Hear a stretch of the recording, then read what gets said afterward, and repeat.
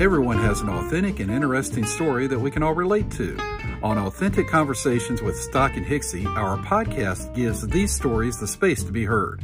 Along the way, we will laugh, learn, and appreciate this interesting and crazy journey called life. Now, here is Stock and Hicksey for the most authentic conversation you will hear today. Authentic Conversations with Stock and Hicksey is brought to you by AntiguaThreads.com. Stock, let's talk for a second about men's fashion. Love it.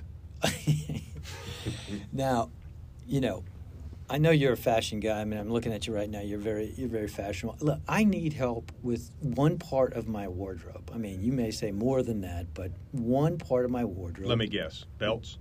How did you guess that? That's amazing. Mm-hmm. So I think I have the answer. What's that? Our sponsor. We actually have a sponsor, and it's AntiguaThreads.com. AntiguaThreads.com. AntiguaThreads.com. They make belts and dog collars in Guatemala with local artisans there. The owners, Jack and Turner, two cool cats. They lived in Guatemala during COVID. For Guatemalan belts, handmade? Handmade. Each one, I've got mine on right now. Each one has a Mayan, a historical Mayan design on it. And these guys started this company. They got relationships. It's totally authentic, totally genuine. And right now, on the website, if you go AntiguaThreads.com, right? Yeah. You put in the word authentic as a code when you're checking out, 20% off. 20% off. 20% off. Bam. Stock, let's do it this way. When you go on there and you buy 3 belts and 2 dog collars, you got 2 dogs. I got 2 dogs. Yeah, you need 2 of them, right? That's right. And you need 3 belts. Who knows? That's right. You're going to give one to me, someone else. I need to get maybe 3 sizes. Things vary. Yeah, exactly. Guess how much you get off? How much? 20%. 20%. 20%. Damn. Awesome. AntiguaThreads.com. Come visit them. You know it. Welcome to the 5th podcast by Authentic by Stock and Hicksey. So we're lucky today. We've got Paul Walker. Paul is the rector of Christ Episcopal Church in Charlottesville, Virginia. Paul is from Richmond, Virginia, and he is a UVA grad, 86, majored in English, interestingly enough. He's got a Master's of Divinity from Virginia Theological Seminary, and I know that his ministerial work has taken him to Alabama, and he has been back in Charlottesville for quite a while. I hear his name constantly here in Charlottesville from people who attend the church and don't attend the church and talk so highly of him. He's married and has 3 kids, and he was kind enough to visit us today, even after you asked him, of all people. I know. Thank you for that great intro. That's great. Paul and I go way back. Paul, thank you for being here. You guys are hard up to have me, but that's fine. Hey, the money's in the case when we get out of here. So We've got the 7 or 8 people listening. Hello out there. Yeah. Don't sell us short now. We have 61 Insta followers, which is 60 more than we had 2 weeks ago. So. No, but Paul, I've known Paul for 24 years. When we moved here, we immediately joined Christ Church. We had some friends. And, Rob, I grew up Catholic. Mm-hmm. And so went to church, went to Mass every Sunday. My mother went to Mass every day for a long time. My grandmother went every day and did the rosaries. And but when I met Paul, when Lee and I got married, we changed to Episcopalian. Mm-hmm. And when I met Paul, I was just so floored. A real person, mm-hmm. a real guy who's married, who has 3 kids, mm-hmm. and all the things that go along with that. And I can't tell you how many times I've been in that church when Paul's doing a sermon and he's talking about his life and his experiences, and I feel like he's talking right to me.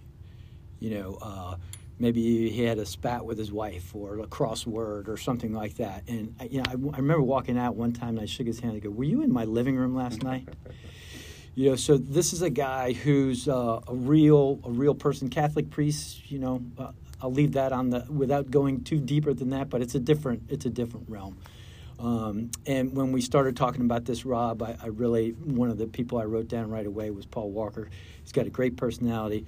he's probably got the best hair of any reverend in the state, Commonwealth of Virginia. I mean, look at that! Look at the flow. got a full man. Look at the flow on that guy. It looks good. Mr. Ray's hair weave. I mean, you know, Looks good. It's a good flow. But seriously, I think we just get started, and I think the big question that's out there is at what point, how old were you when you kind of realized, hey, this really interests me, and I think I'm going to go do this. Yeah, thanks, Tom and Rob. It's actually an honor to be here. I really appreciate your inviting me. So glad to do it. This is a story that I've told a bunch, and I'm 58 now, so you guys are longer in the tooth, too. And when you tell like a formation story like this, you tell the story, and then the longer you get away from it, you wonder, is that the actual thing that happened, or is that the story that you're telling? But as far as I know, this is what happened. So I had always planned on going into law, being a lawyer. My uncle is a lawyer on the Eastern Shore of Virginia, and in my mind, I romanticize it as a kind of great life, and I'm sure it was. I mean, kind of an Atticus Finch character, and so he would help people. He was a country lawyer there, and so that was my plan. Went to UVA, got married to Christy. We traveled some, and planned on going to law school. Took the LSATs. Was going to go to University of Brisbane Law School a couple of years out of graduation, and then Christy said, who also grew up in Richmond and went to UVA, said, let's get out of this West End Richmond bubble, UVA bubble, and go do something different. We ended up in Haiti with an Episcopal church down there, and living with a Haitian Episcopal priest. And I did did some carpentry work, and I had an experience, and it was the mid '80s, and it was obviously a desperately poor place, just like it is today.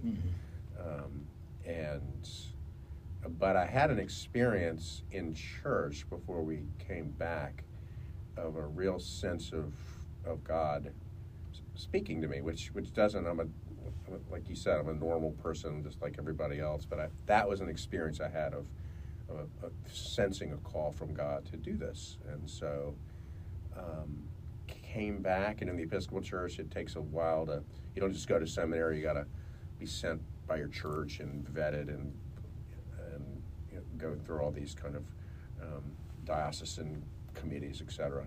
So that was the process, and then that's how I ended up in seminary.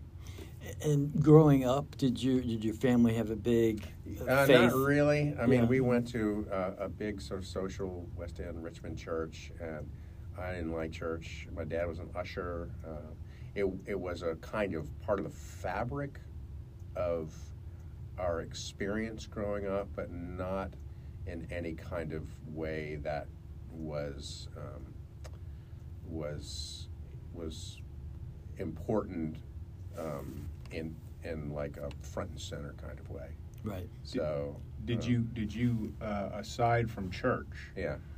When you were in college or down in Haiti, did you have a spiritual relationship with God, the outside of church? So I did. It's really through the ministry of Young Life, which was a non-denominational relational ministry in high school, where Young Life, a bunch of kids from my high school went to Young Life, went to Douglas Freeman High School there, and I kind of showed up because there were girls there, and my friend and I would drink beer and then show up, but they were there, and so. But then the leaders there took an interest and started showing up at my soccer games and took an interest in me as a person,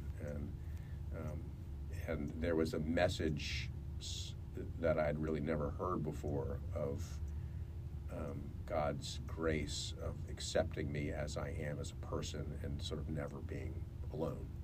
And so that was an experience that I had.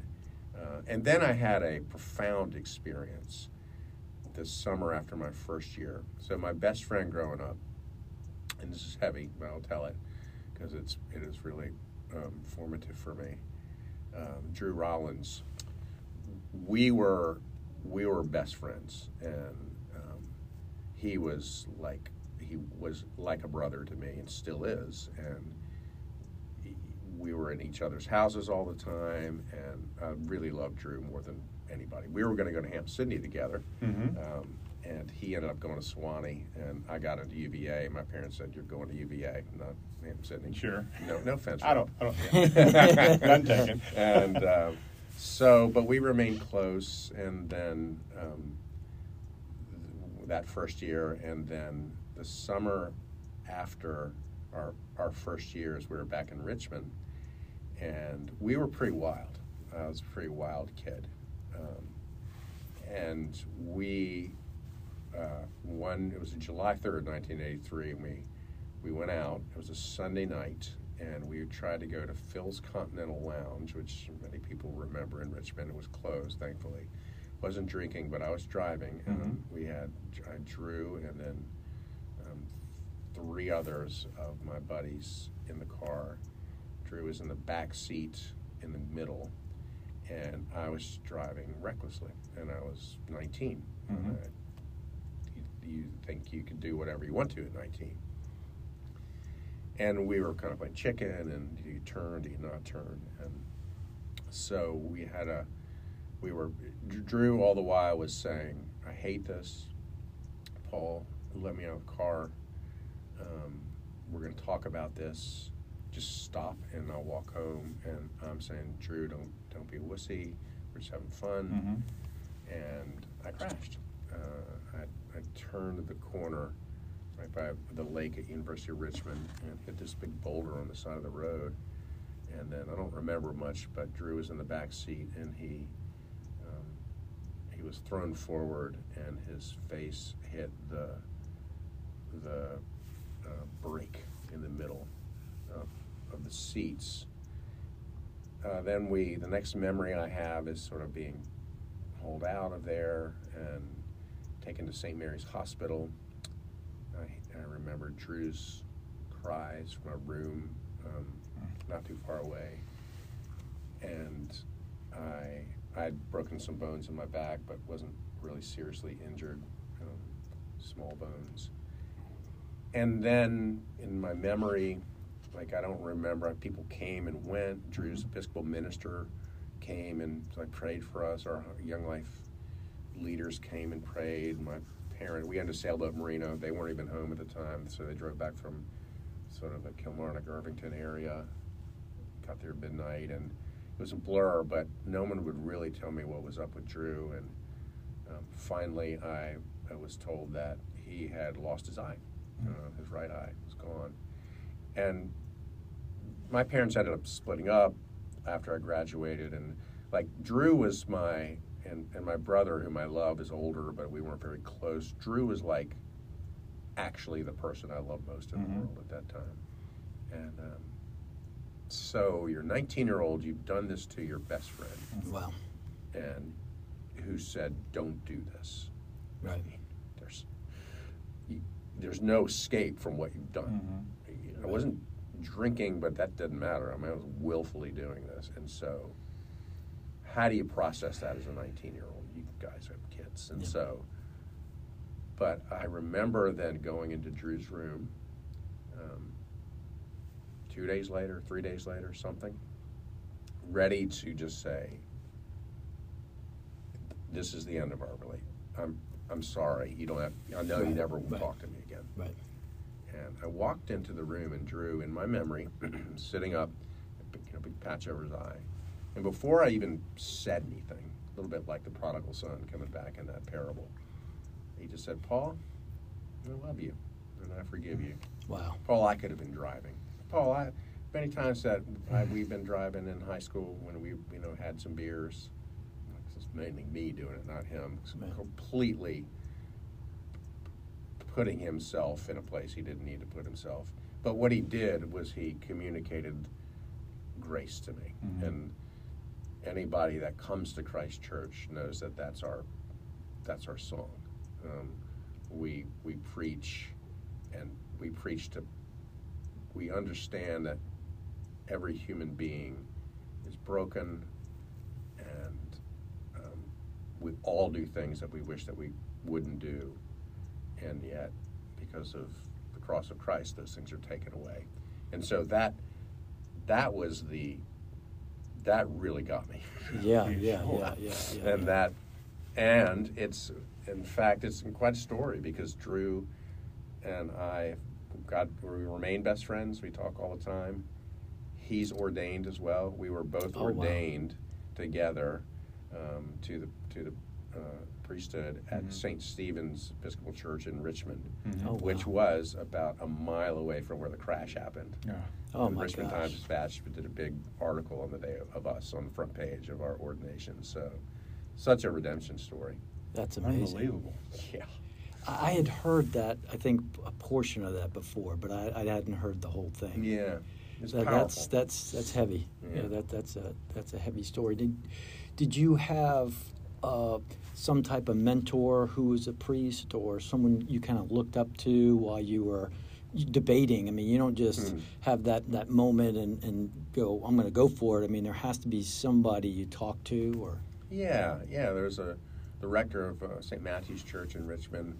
Drew was working as the youth minister there, a guy named Tad DeBordneuf, and also just a guy. He makes his own beer. He's like, when we got ordained, and he gave me this list of, this advice. Number 1 was never give up beer for Lent. 2 was like, remember the life of your youth. And so he was helpful, and so there were models of what I didn't quite see the model exactly that I wanted because I never really liked church very much as a kid. Right. But I still felt I liked people. I wanted to be involved in people's lives. I wasn't sure, but I wanted to connect with people in this deeper way. Yeah. This thought of, or this concept that you put out of grace. Yeah. The sense, from what I gathered from what you said, the sense of acceptance. Yeah. Don't you think that is I don't want to say universal crisis, but that everybody wants to have a sense of acceptance of themselves personally and who they are. Yeah. And have a sense of acceptance from those that are close to them. Correct. Yeah. In their life. But most people, I shouldn't say most people, but many people don't know how to get there. Mm-hmm. And that's such a crisis because people then, try to fill it with the external sense to get acceptance or earning or status or whatever it might be. It's nice to hear you talk about that. Yeah. And then some people seem to inherently have it too. Yeah, I think it's, I don't know. I mean, some people may, and I think one of the great things about being a minister is that I get to see people who, on their exteriors, look really good. Mm-hmm. Like you, Rob, not so much like Tommy. But the Padre's laying it down on me, isn't he? He speaks the truth. I know, you can't, of course he speaks the truth. But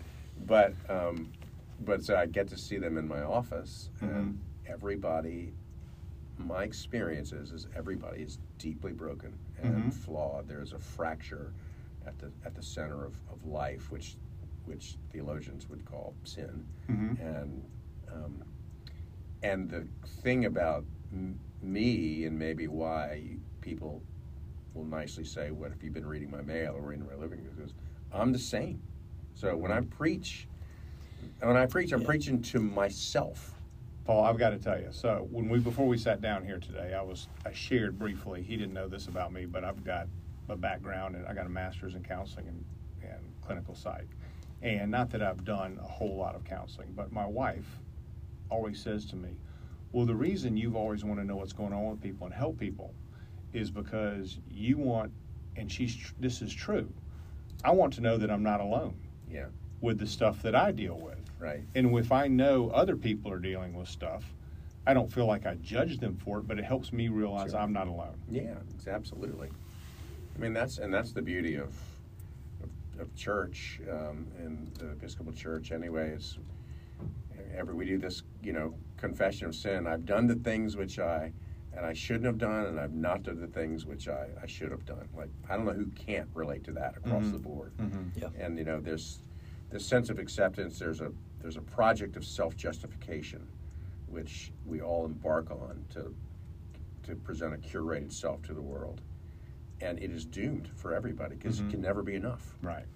And that's the message that we preach of the gospel, is it's been done for you by the blood of Christ. So it's an enduring message. And it's one I have to hear all the time for myself, because I'm a performer just like everybody else. Right. Do you find people inherently, I guess it's across the board, but people inherently are dissatisfied with life, and so then they start on that journey? Or does something generally happen, an event, that causes for that process or discovery to take place? It's a good question. I think it happens in both ways. I think it can be often a cataclysmic event where trauma has happened, a job is lost, but then it can be just sort of like, it's Tuesday afternoon at 4 o'clock, and you're like, what's the point? Yeah. Just the kind of basic ennui of existential life.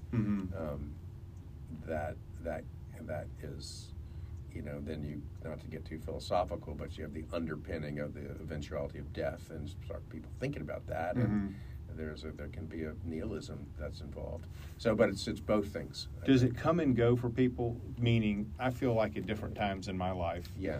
When I was younger, at times I quit drinking when I was 22 years old, and when I quit drinking, I think I was in a place where I was much more open spiritually and felt like I was more connected.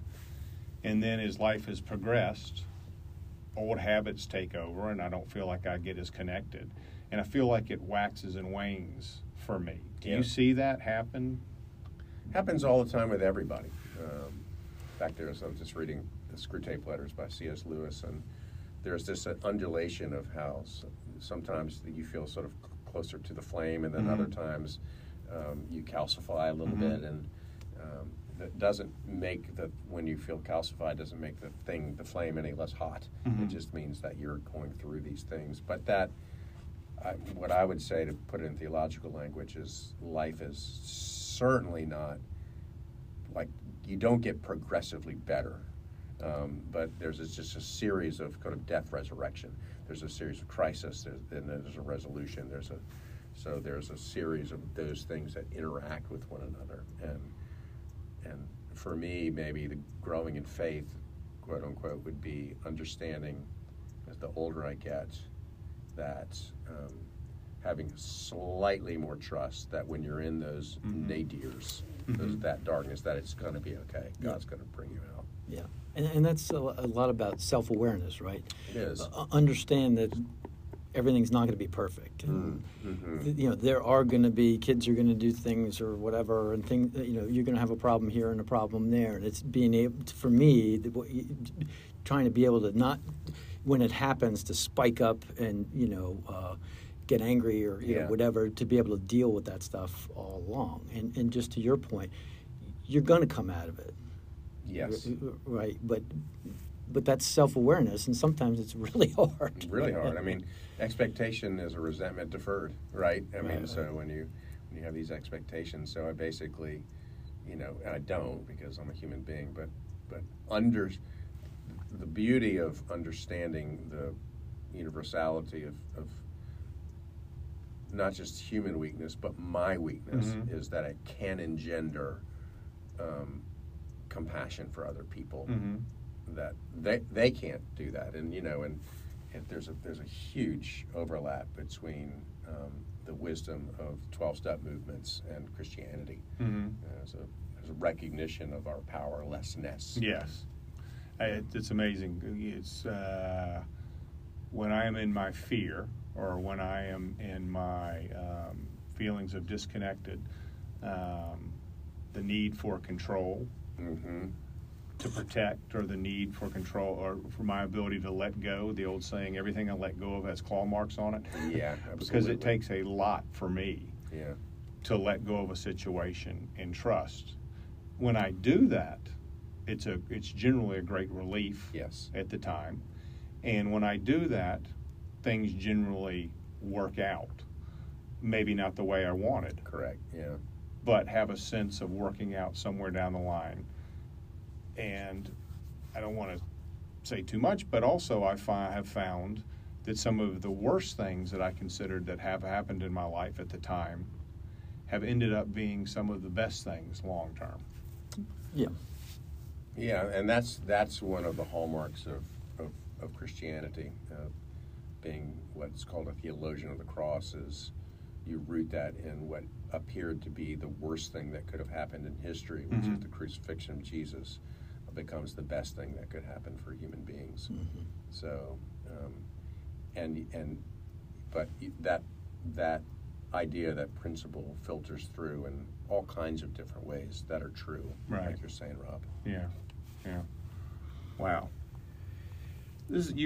I'm glad you asked Paul to come here today. Well, sometimes you don't think I'm right. And not to say I told you so. I'm trying to let go of that. Yeah, I'm not a good. You hear "let go" and "let God." I'm like, that's a good saying in theory, but I've never met anybody who could actually willfully let go. It's got to be taken from you, and then when it's taken from you, it's really good. So, yeah, it's just very hard. Very hard to do. Well, I'll tell you another story about Paul. I'm not sure he'll even remember this, but back in 2001, my wife Lee had a terrible accident on a beach vacation in North Carolina. She fell off a balcony. I'm not going to get into the whole details of that. That's a whole other story, but broke bones in her back and her neck. And I didn't have a phone with me. It was in the car. The car went away with our two little kids, my sister-in-law took our children in my car, and because she was in ICU in Wilmington, and my father-in-law and I were staying at like a Ronald McDonald House, or a place for families to go instead of a hotel room that was kind of attached to the hospital, so we could go back and forth.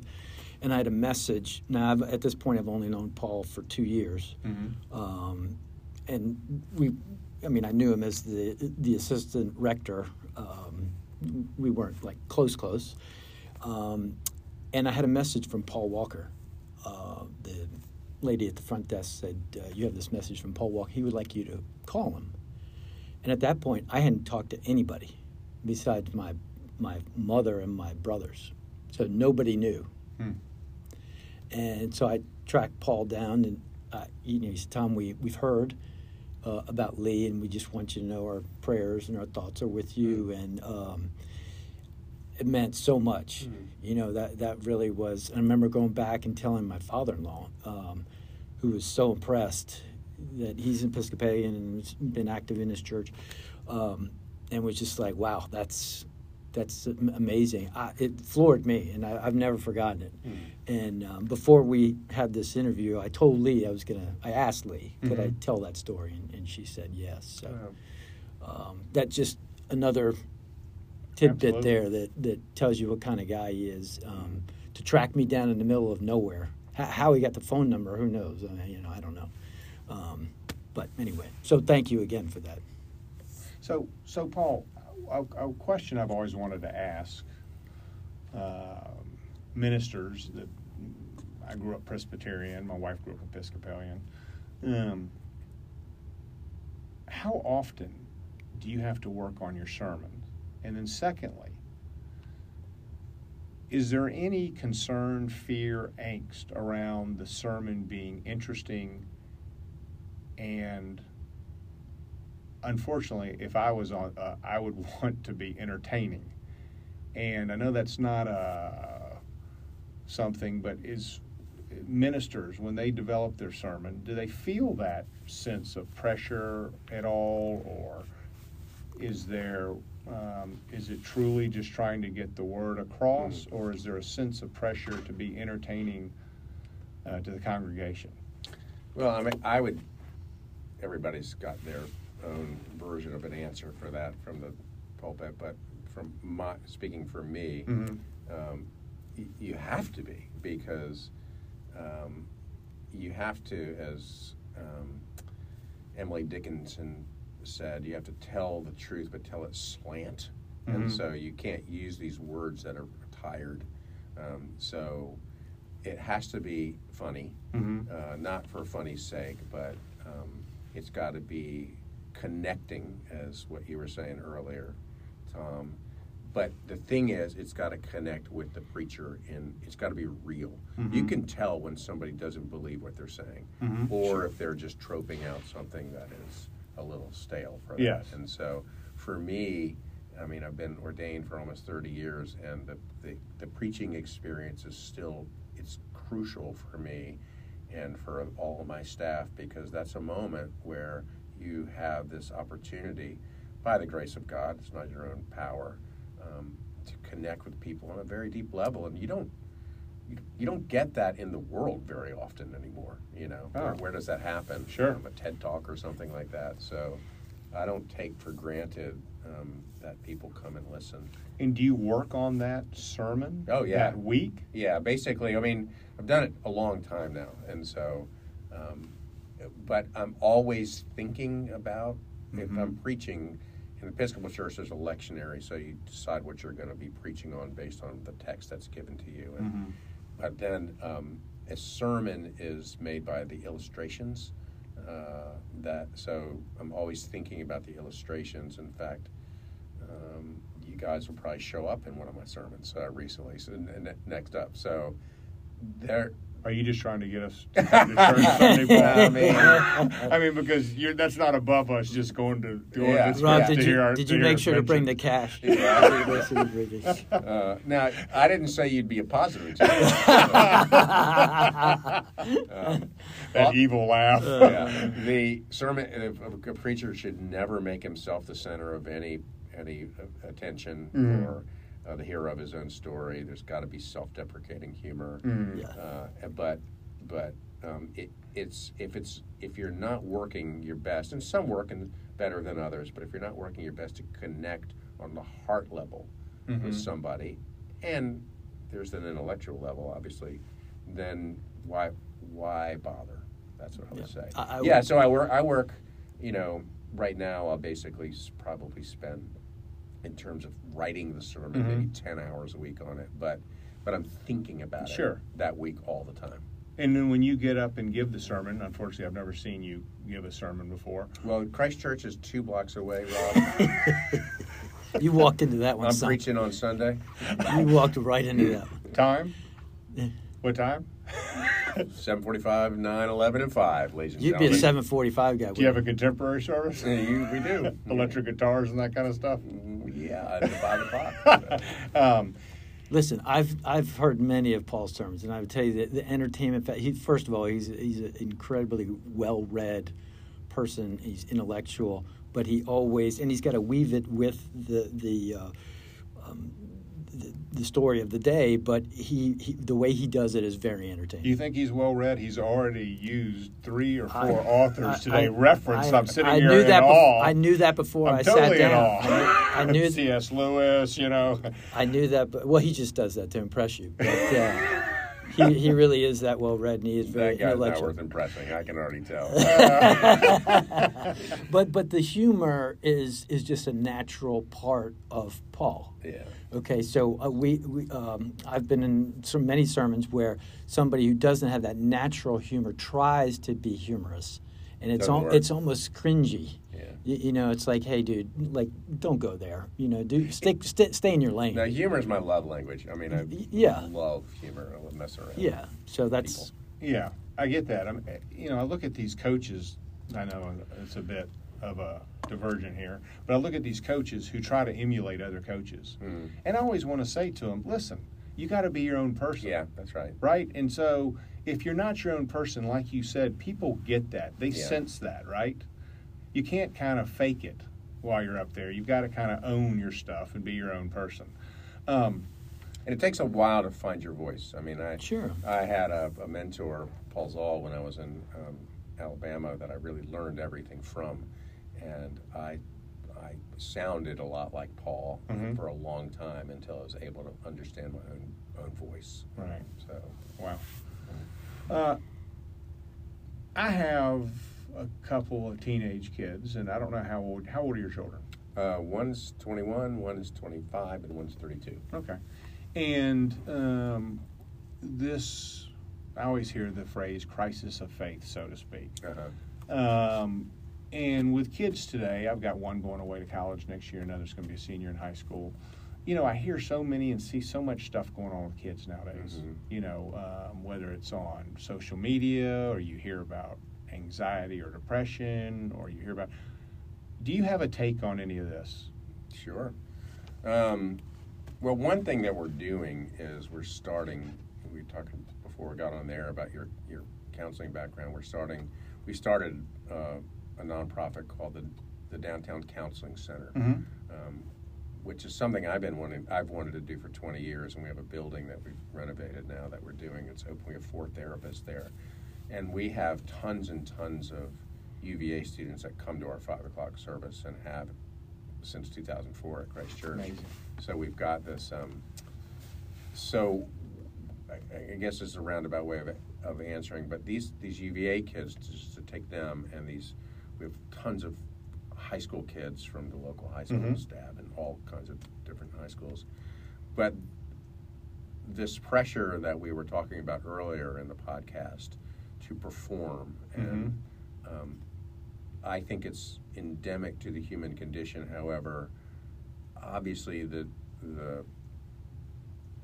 pandemic, for one thing, and then this is what everybody says, but I believe it to be true, the heightened need to present a curated self through social media has just created an intense loneliness and intense sense of these kids feeling like other kids have it together and then they're failing.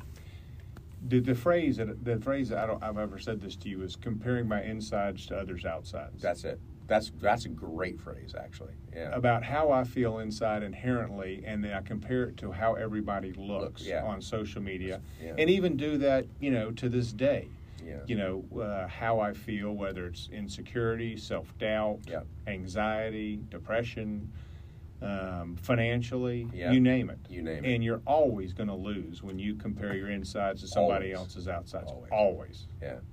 Yeah, and so we take that as a given of the human condition, and which not every church will do, and that speaking this word of acceptance and grace, and I guess the recognition of universal brokenness, the confession. What's the right word?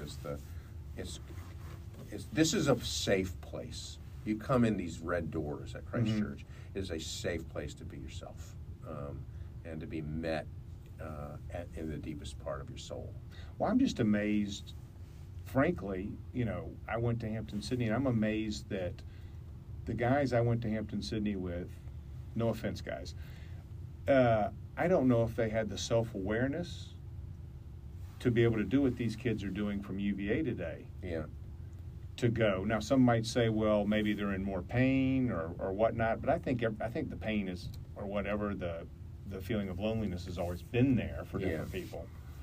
But I think the awareness. You mean that the UVA kids are going to church at 5 o'clock on Sunday? Yes, I think the fact that they're going to counseling, the fact that they're going to church, the fact that they're willing to talk about these things. Yeah, but Rob, when we were going to college, I mean, if you went to a counselor, you know, air quotes, you certainly weren't going to tell anybody, right? And if you didn't, it's a different realm now. I mean, these kids, as much pressure and all that stuff that is on them, they also will tell you everything.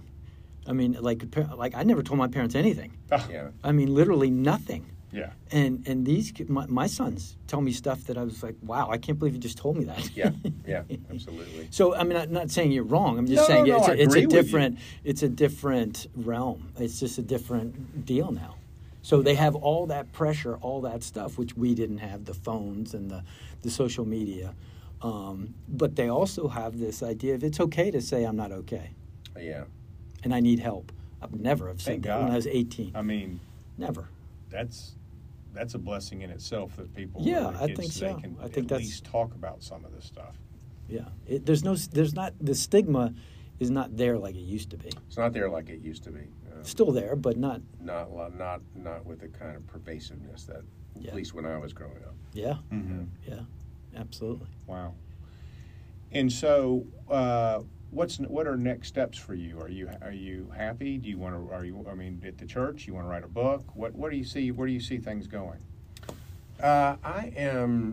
I love my job and I love our staff, and I'm really happy to be out of the pandemic and back with people engaged. I was very depressed during the pandemic. Mm-hmm. I realized in retrospect, because who wants to preach in front of a video Mm-hmm. camera and not being with people? So now we're fully back and vibrant, and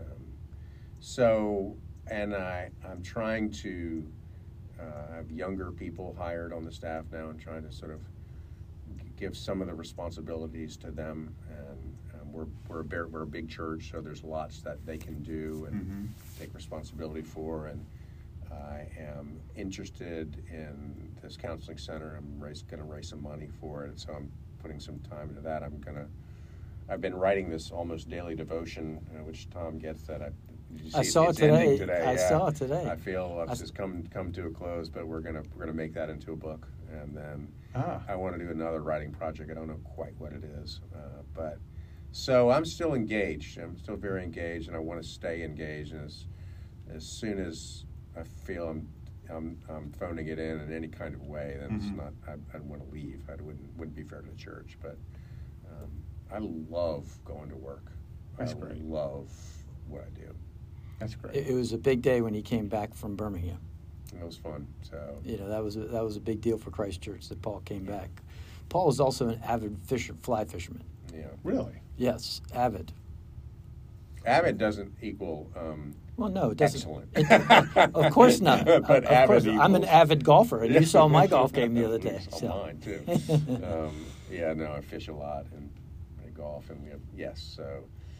The point is that he's a whole person. He's got other interests. He's got things that he does, and that's why I think you resonate with people. That's why I think I think that's why it works on Sunday.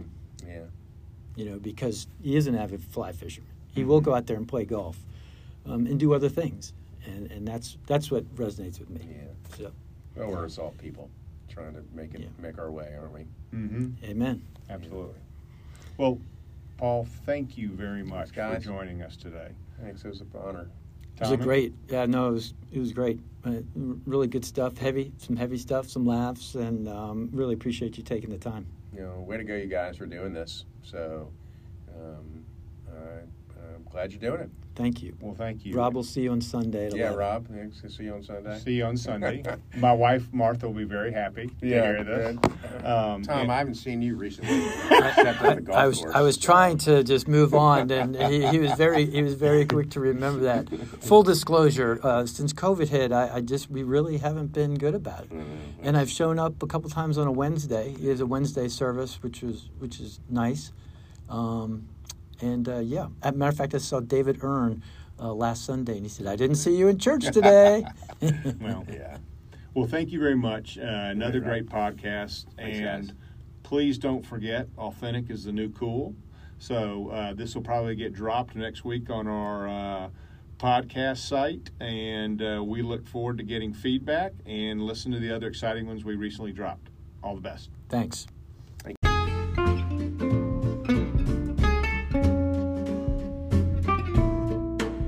Authentic Conversations with Stock and Hicksey is broadcast for the world from Charlottesville, Virginia by Tom Hicks and Rob Stockhausen. Please like, follow, and share if you have enjoyed this conversation. Have an authentic day.